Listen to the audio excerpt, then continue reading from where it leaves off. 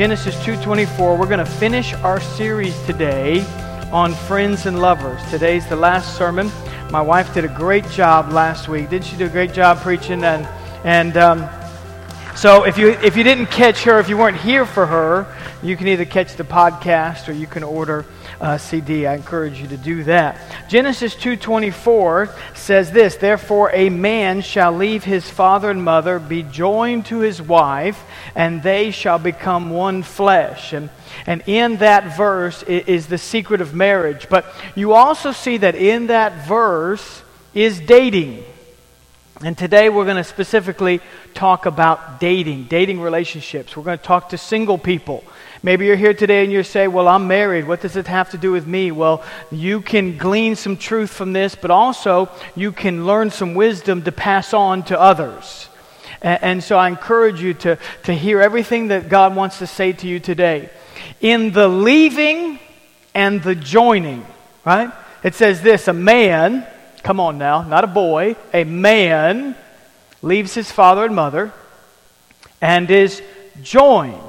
Somewhere in the middle of that is this thing that we have called dating. Some cultures call it courting.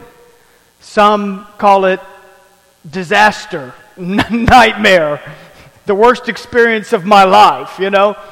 Regardless of what you call it, it's boy meets girl, man meets woman. And so the Bible's not silent on this issue. The Bible has a lot to say about dating. But I just want to give you a disclaimer today.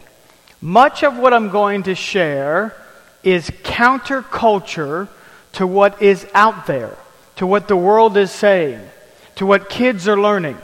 And I remember it wasn't long ago, I was teaching a group of young adults at a different church, and I was talking to them about purity, and I was talking to them about dating, and I remember I said something about how to stay pure and in a dating relationship, and it was like they all looked at me like I was crazy. Like, what are you kidding me? You know? So I understand that much of what I might say today, you might think, wow, that is old-fashioned. That is old-fashioned. But the truth is, it's not old-fashioned. In fact, the old school, you got married at 14. So we're not going there, that's for sure. So this is not old-fashioned, it's just truth. And I can tell you this, and I never mention this or talk about it much, but I've been in the people business for 23 straight years. And I can tell you, I have seen the good, the bad, and the ugly. I have seen people do it right, but I have seen a lot of people do it wrong. I've seen a lot of parents make major mistakes. I was a youth pastor for 6 years, worked with teenagers for many years, young adults, been pastoring for years, and I can tell you I have seen people make major mistakes. And so much of the truth that I'm going to share today is based on what I have seen, not only in people's lives, the mistakes they've made, but the truth of God's Word. All right? So are you ready today? I want to start by killing 4 sacred cows. Let's just dispel some dating myths. Can we do that today? Because maybe you've heard this, maybe you have thought this, maybe you have experienced this, or maybe you believe this for some reason. And the first one is this: as long as they're a Christian, it's okay. So let's just dispel that myth. My wife and I were sitting in a youth service when we were youth pastors, and the speaker that day said something that changed my life. He said to everyone out there, he said, whatever you do, don't marry a Christian. And then he just paused. And I thought, somebody get the hook, yank this guy off the stage. He doesn't know what he's talking about. And he said, let me tell you young ladies, whatever you do, do not marry a Christian. Marry a man of God. Everybody will tell you they're a Christian. It's a Christian nation. Hey, come on now, we live in a Christian nation. Everybody says they're a Christian. You running for office? I'm a Christian. Come on now. What you want is a man of God, a woman of God. And so let's just dispel the myth. If they say they're a Christian, that does not mean they're a Christian. Right? I could tell you all day I have musical talent. I'm a musician. I'm a singer. How many of you know that's not true? I mean, just because you say it doesn't make it true. And so I want to encourage you. You're not looking for anybody who just says what they are. You're looking for somebody who walks out their faith. Amen? So that's the first myth that we're going to dispel. The second one is this: my child's happiness is most important. I don't know where we got that. I don't know where we started to believe along the way that our child's happiness is what we live for. I've told my children many times, I don't live for your happiness. That's not my goal in life. The goal of parenting is not to make your child happy. The goal of parenting is to raise a godly adult. Holiness is the goal, not happiness. Your happiness is not the goal. Your child's happiness is not the goal. If you live for that, you will be unhappy. Okay? And ultimately, they will too. See, if we shoot for happiness, we're going to end up miserable. But if we shoot for holiness, God throws happiness in. Hallelujah. See, happiness is a direct result, a byproduct of holiness. So that's what we're after. So that means that you may have to say, no, not yet. Don't do that. Huh? I mean, isn't that what we do when they're growing up? Don't touch that. Don't eat that. Don't play with that. Don't go there. Don't run out in the street, right? To keep them safe. So we have to develop boundaries. So it's true of dating as well. You have to develop boundaries. The third one is this: I would rather have them do it in front of me than behind my back. I hate that one. I don't know how many times I've been told that by a parent. Well, I'd rather have them do it in front of me than behind my back. Let's just think about that logic for just a minute. Is that also true of drugs? Is it also true of alcohol and drinking? Is it also true of smoking? I'd rather have them do it in front of me than behind my back. Then why do we ascribe that to dating? Come on now. Isn't that right? No. The standard is the standard. Right? We set a biblical, moral, holy standard. And this is the standard that we're going to live by. This is our house. Joshua said, as for me and my house, we're going to serve the Lord. It's not, well, I'd rather have them do it in front of me than behind my back. No, that's weak parenting. It's weak parenting. It's flawed logic. The truth is that we set the standard of holiness. If they choose to cross the boundary, to go behind our back, transgress, sin, then that's on them. It's not on you. Amen? See, I've had people tell me, well, listen, if you're too strict as a parent, when they leave your house, they're going to go crazy. Listen, that's on them.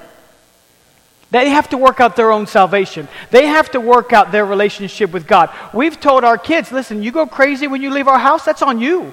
You're not going to blame us. I'm not going to take any blame. This is the standard that I'm going to set in my house. We're going to live by a certain moral code. We're going to live according to the Word of God. And if you want to go crazy when you leave our house, listen, that is all on you. But it's not going to happen in my house. I'm going to establish boundaries.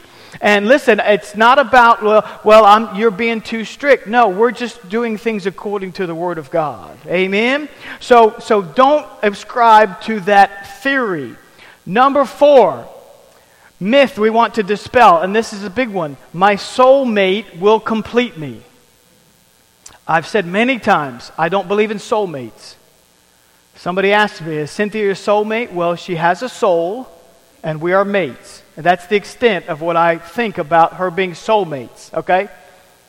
Jimmy Evans said this: soulmates are made, not born. I love that. Soulmates are made and not born. No, you choose to love someone. Don't think for a minute that if I didn't marry the right person, I didn't marry my soulmate, then I have to divorce this one and try to find that one person out of 6 billion that live on this earth that is now my soulmate. Huh? Because the minute things go wrong in a relationship, what does the devil tell you? You married the wrong person. Anybody ever heard that? I did. Don't raise your hand. Yeah, don't raise your hand. This morning, he said it to me very clearly. No. The devil told me and my wife that many times. The minute things started to get crazy in our house and we started to fight, the devil immediately came to me and said, oh, you married the wrong person. She's not your soulmate. That is the lie that Hollywood is telling us. The romantic movies, that we fall in love and every morning you're going to wake up and you're just going to see stars and they're never going to have bad breath and they're never going to have a wrinkle and they're just going to be perfect all the days of their life. The truth is, how many of you know real life isn't like that? Real life is sometimes they stink and they make you angry and they put things where they shouldn't and then they don't put things away and you fight and they spend money and all these things that drive you crazy. The truth is that love is a choice. Amen? I said love is a choice. You choose to love somebody beyond the emotion. I don't always feel emotion for Cynthia, especially when she does things that I don't like, not listening to every word that I say. And so I don't always feel the emotion of it. Thank God that the emotions are there. We all need them. But I'm not dependent on them. I choose every day to love her. It's just a choice that I make, whether I feel it or don't feel it. So the lie that there's this soulmate out there, and that you'll only be happy with that one soulmate, is a lie that Hollywood and all of its beautiful, wise people has sold us. So you cannot buy the lie. We have to understand love is a choice. Love is a choice. You are complete before anybody ever walks down the aisle and gets attached to you. I said you're complete. Listen, another human doesn't make you complete. Jesus Christ has made you 100% complete. And if you're waiting for someone else to complete you, you are going to be disappointed. Right? You're going to be disappointed every day of your married life. Colossians 2:10 says this, so you are complete through your union with Christ, who is the head over every ruler and authority. It says you are complete in Him. Listen, single adult, you're complete. You are absolutely complete. On your own, by yourself, not married, you are complete in Christ. Another person can compliment you, but they cannot complete you. Hallelujah. Man, we need to shout that to every young lady, to every young man, to every teenager, to every kid. You're complete in Christ. Christ is your completion. Amen? That's so important for you to know. So those are the sacred myths. Once we get past those, now we can talk about how to move forward. But before we do that, let me give you this. This is the worldly model of dating. And many of you did it. I did it. Okay? And so many of you did it. You did it maybe differently. Maybe you didn't do it. We have people in this church, we have a couple in this church, and leadership in the church. They dated a godly way. They never even kissed until they said, I do. So that was the choice that they made. So not everybody has to do it this way, but this is how many choose to date. And this is what I did. It begins with either the man or the woman initiating with the other.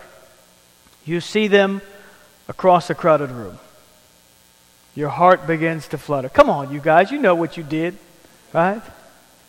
You just look at them and you go, oh, that's the most beautiful thing I've ever seen, right?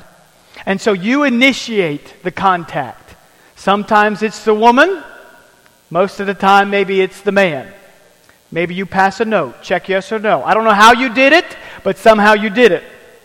Number 2, it's conducted outside the formal oversight authority of a person's family or church. Typically, you don't go to the father for permission to date. That's usually reserved for marriage only. And still, that doesn't always happen. So you just decide. The daughter comes home one day and said, Dad, I've met someone. And so that's usually how that happens. So the family has little say-so. The family finds out later, okay? Number 3, it may or may not have marriage as its goal, and it's often just recreational. Well, we're going to date. We're going to find out. We're going to see. I don't know. They're cute. I mean, they look all right. They drive a nice car. I mean, whatever it is that you can win somebody over with. And then it's just like, well, I just want to have fun. I don't want to be alone. It's Valentine's Day. Whatever reason you're going to come up with. And so it's just recreational. I'm just going to try them like a shoe. If it fits, great. If it doesn't, we'll get another pair of shoes. All right? So what happens then is you date, you break up. You date, you break up. You date, you break up.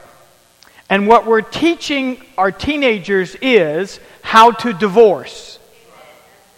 Come on now. Isn't that what we're doing? We're teaching them, well, listen, you've already broke up 6 times, and now that you're married, it's just another breakup. It's just going to involve paperwork this time. Huh? And so we're training people how to divorce. And so we've got to stop the carnage that is our married life. No wonder half of every marriage ends in divorce. It's because people are so good at breaking up. Hallelujah. Man, it's quiet in here. Y'all, come on now. Y'all awake? Listen, isn't that the truth? So listen, we've got to do things differently. And listen, every parent here needs to drill this in their kids. And if you're a grandparent here today and you say, hey, I didn't get the opportunity to teach my kids this way, well, you start teaching them now so that your grandchildren don't have to walk through some of the same things that maybe you walk through or your kids walk through. Can I get an amen from somebody here? I mean, let's turn the page on this thing and let's start a new chapter. Amen? I tell my kids all the time, don't ask me a lot of questions. Anybody ever say that? Don't ask me a lot of questions, okay? Let me talk to you now from where I am now. Back then, we made mistakes. I mean, my wife and I, this is the way. We did it the old-fashioned way, the worldly way. And so we want to do things differently for our kids and generations to come. So I have some rules. Are you ready? Rules for dating. Just going to give you some rules. Now, these are for you to instill in your family. But if you, for some reason, have trouble telling your kids no, then I give you permission to say, Pastor Brian said, okay? So if that's what you have to do, then that's what you have to do. So you just simply said, well, these are Pastor Brian's rules. You could type them out, put them on their bathroom mirror, put it in the bedroom somewhere. These are Pastor Brian's rules for dating. And again, I'm going to tell you, they're going to run counterculture to what many people try to teach or think or you ever hear from friends, neighbors, coworkers, okay? Number 1, no dating until you're of the marrying age. So let's camp here because this is where most people struggle. Most people struggle with this one. I've had people just look at me when I say that, like, you are what? No dating until you are of the marrying age. Absolutely no. That means no dating in high school. No dating the first few years of college. And I'll give you 2 reasons why. Time and emotion. First, let's talk a little bit about time. James chapter 1, verse 14 says, but when each one is tempted, when he is drawn away by his own. Somebody say own. Own desires and enticed. Then when desire has conceived, it gives birth to sin. And sin, when it is full grown, brings forth death. The Bible says when sin is conceived, it's because our own desires and enticements have awakened, so to speak.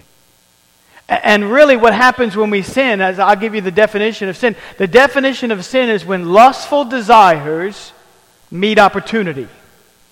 When you have lustful desires and it meets opportunity, then you're going to have sin. And if somebody starts dating at 14, but they don't plan on being married until 24, come on now, let's just do the math. It's just simple math. If they start dating at 14, but they have no intention of getting married till they're 24, they're going to have 8 years of opportunity. Huh? And you're not going to make it. You're just not going to make it. Contrast that with if they start dating at 22 and they get married at 24. Then they have 2 years. Do you see the difference? The difference is between 8 years and 2 years. So what happens is if you allow them to date in high school, there's too many opportunities. Just too many opportunities. There'll just be opportunity after opportunity after opportunity. And so we can't allow that to happen. So no dating in high school. Listen, I don't even joke or play with my kids. I don't even joke with them about the opposite sex. I don't joke with them because I don't want to do anything to awaken love. Song of Solomon, chapter 2, verse 7, has a verse that every parent needs to memorize. And here's what it says. Promise me, O daughters of Jerusalem, not to awaken love until it's time. Until the time is right. You don't awaken certain things until the time is right. That means that at 14 or 12 or 8 or 5, you don't awaken certain things. Attitudes. You don't joke with them about the opposite sex, girlfriend, boyfriend. Why? Because what happens is you're stirring up things.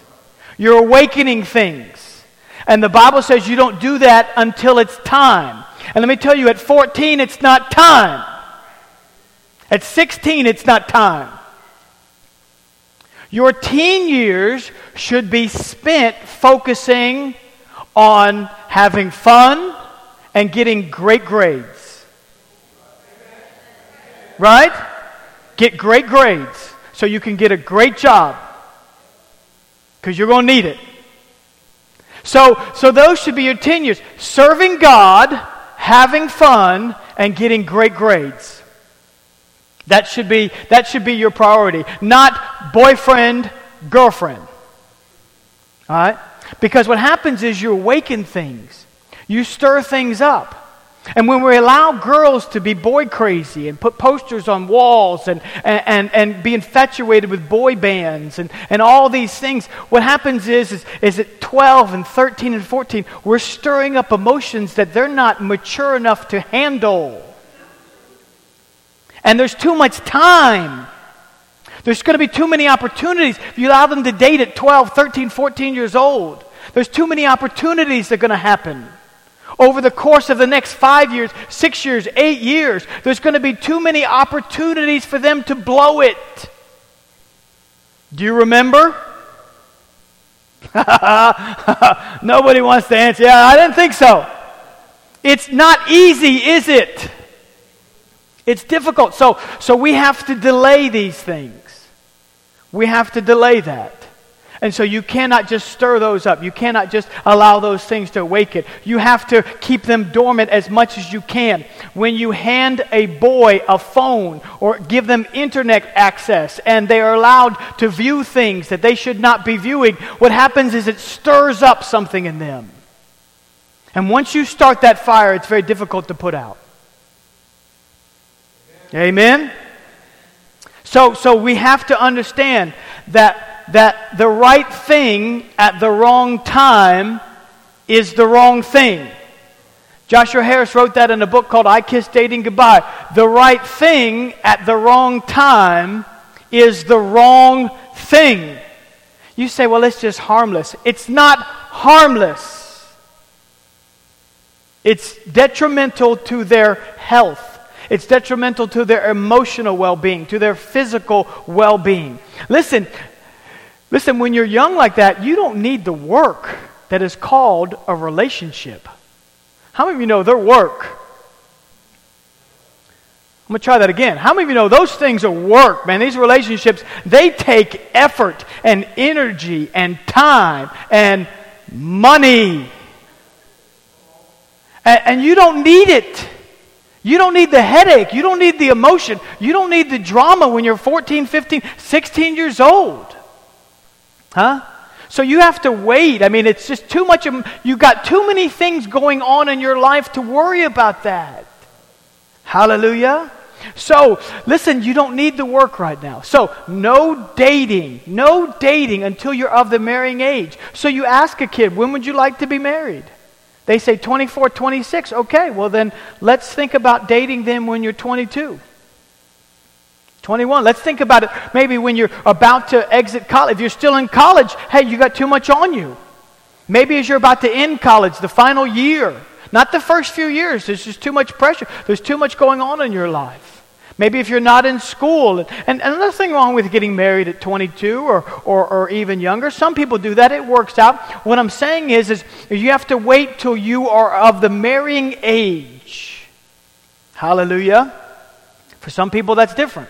Could be in their 30s. Some people want to wait. More power to you. Then don't date until you're, say, I'm ready now. I'm ready now for a relationship. I'm ready to be married. Number 2, dating only happens after a father has given permission and is conducted under his authority. Glory to God. You say, Pastor, you say that because you're a dad. No, I believed that long before I was a dad. I believe that. Somebody told me this before I had kids.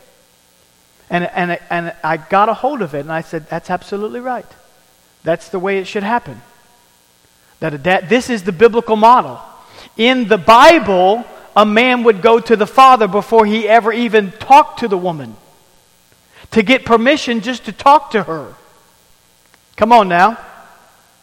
And so this is important for us to understand. I'm just beside myself. I'm shocked at men who would never hand the keys of their car over to some boy, but will allow him to come to the door and take his daughter. Isn't that shocking? Does that make any sense? You won't give him the keys to your car before you give him the daughter. No. He might wreck it. What's he going to do with her? Huh? He's going to wreck her. And so you have to understand is that you are the guardian of the home. You're the protector. The Bible says a man who doesn't provide for his family is worse than an infidel. And that's true not just financially, that's also true of protecting them. Spiritually, emotionally, and physically. Amen?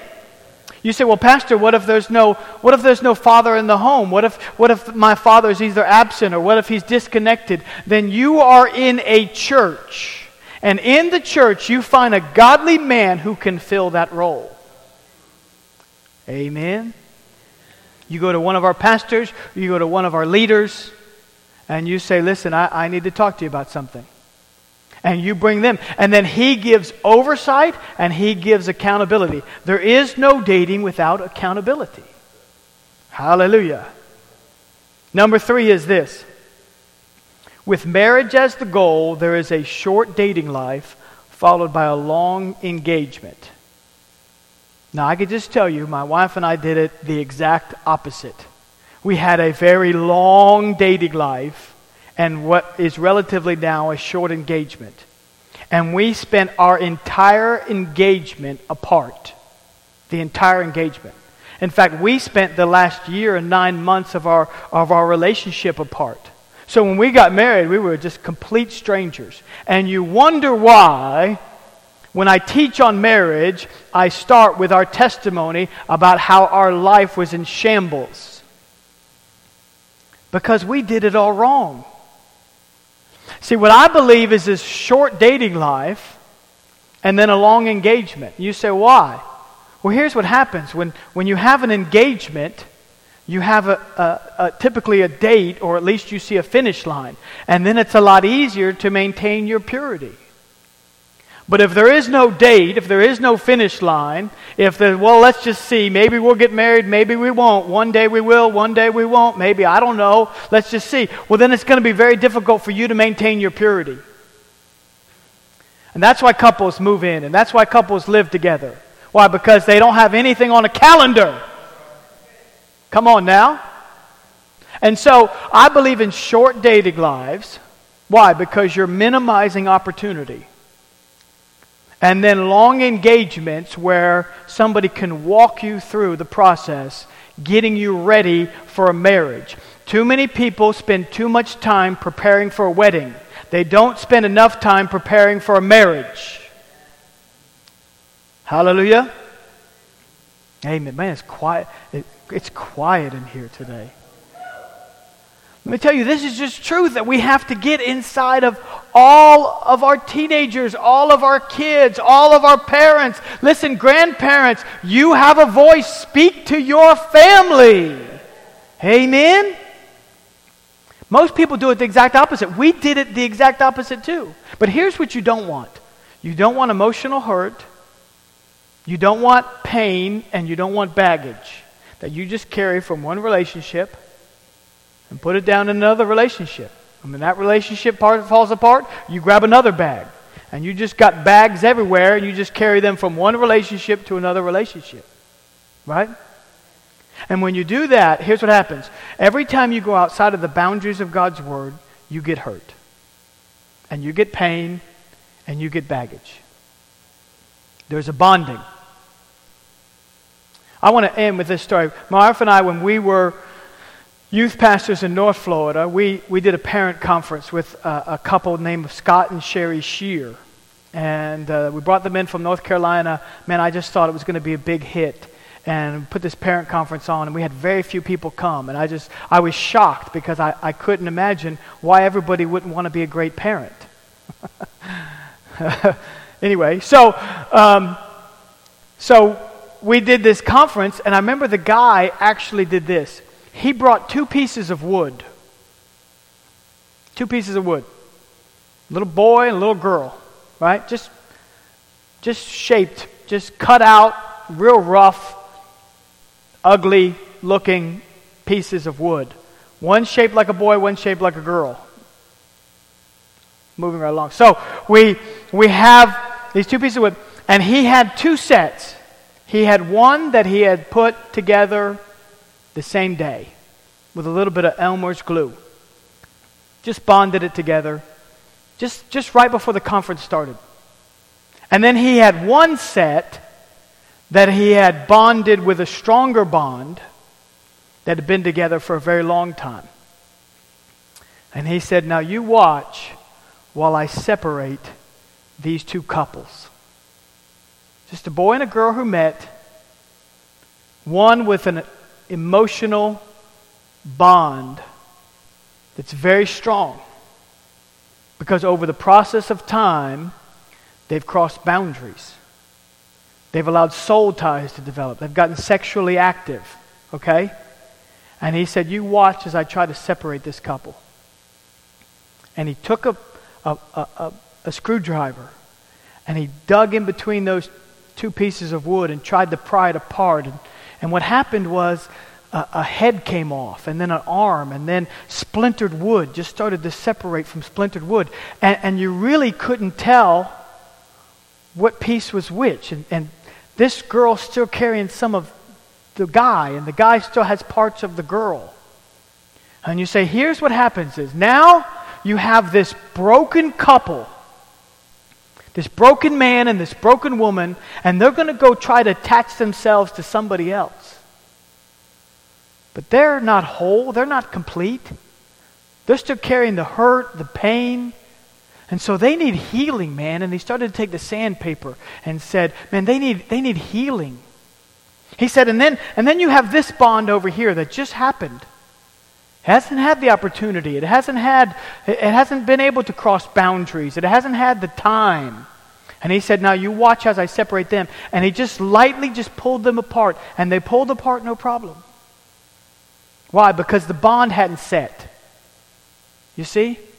You have one man and one woman devastated, broken, disfigured. Huh? Why? Because of the bonding process that took place. And this is what happens when we allow our kids, our teenagers, or even ourselves to not set up boundaries like we should. Huh? Listen, I'm not in it for the most popular parent award. Do you hear me now? I'm not trying to get the trophy of world's greatest dad. Okay? I don't even like those shirts, you know? I'm probably not the world's greatest dad. I get tired a lot, okay? I wrestle with Elias. 5 minutes, I'm like, I'm done. He's We did it last night. He's just nailing me with knees. And I can't, I'm old now. I'm older than I used to be. I'm not 25 anymore. You know? And so I watch probably too much TV, and I'm too lazy sometimes. But I'll tell you this, when it comes to setting boundaries and standards, I'm up for that every time. Huh?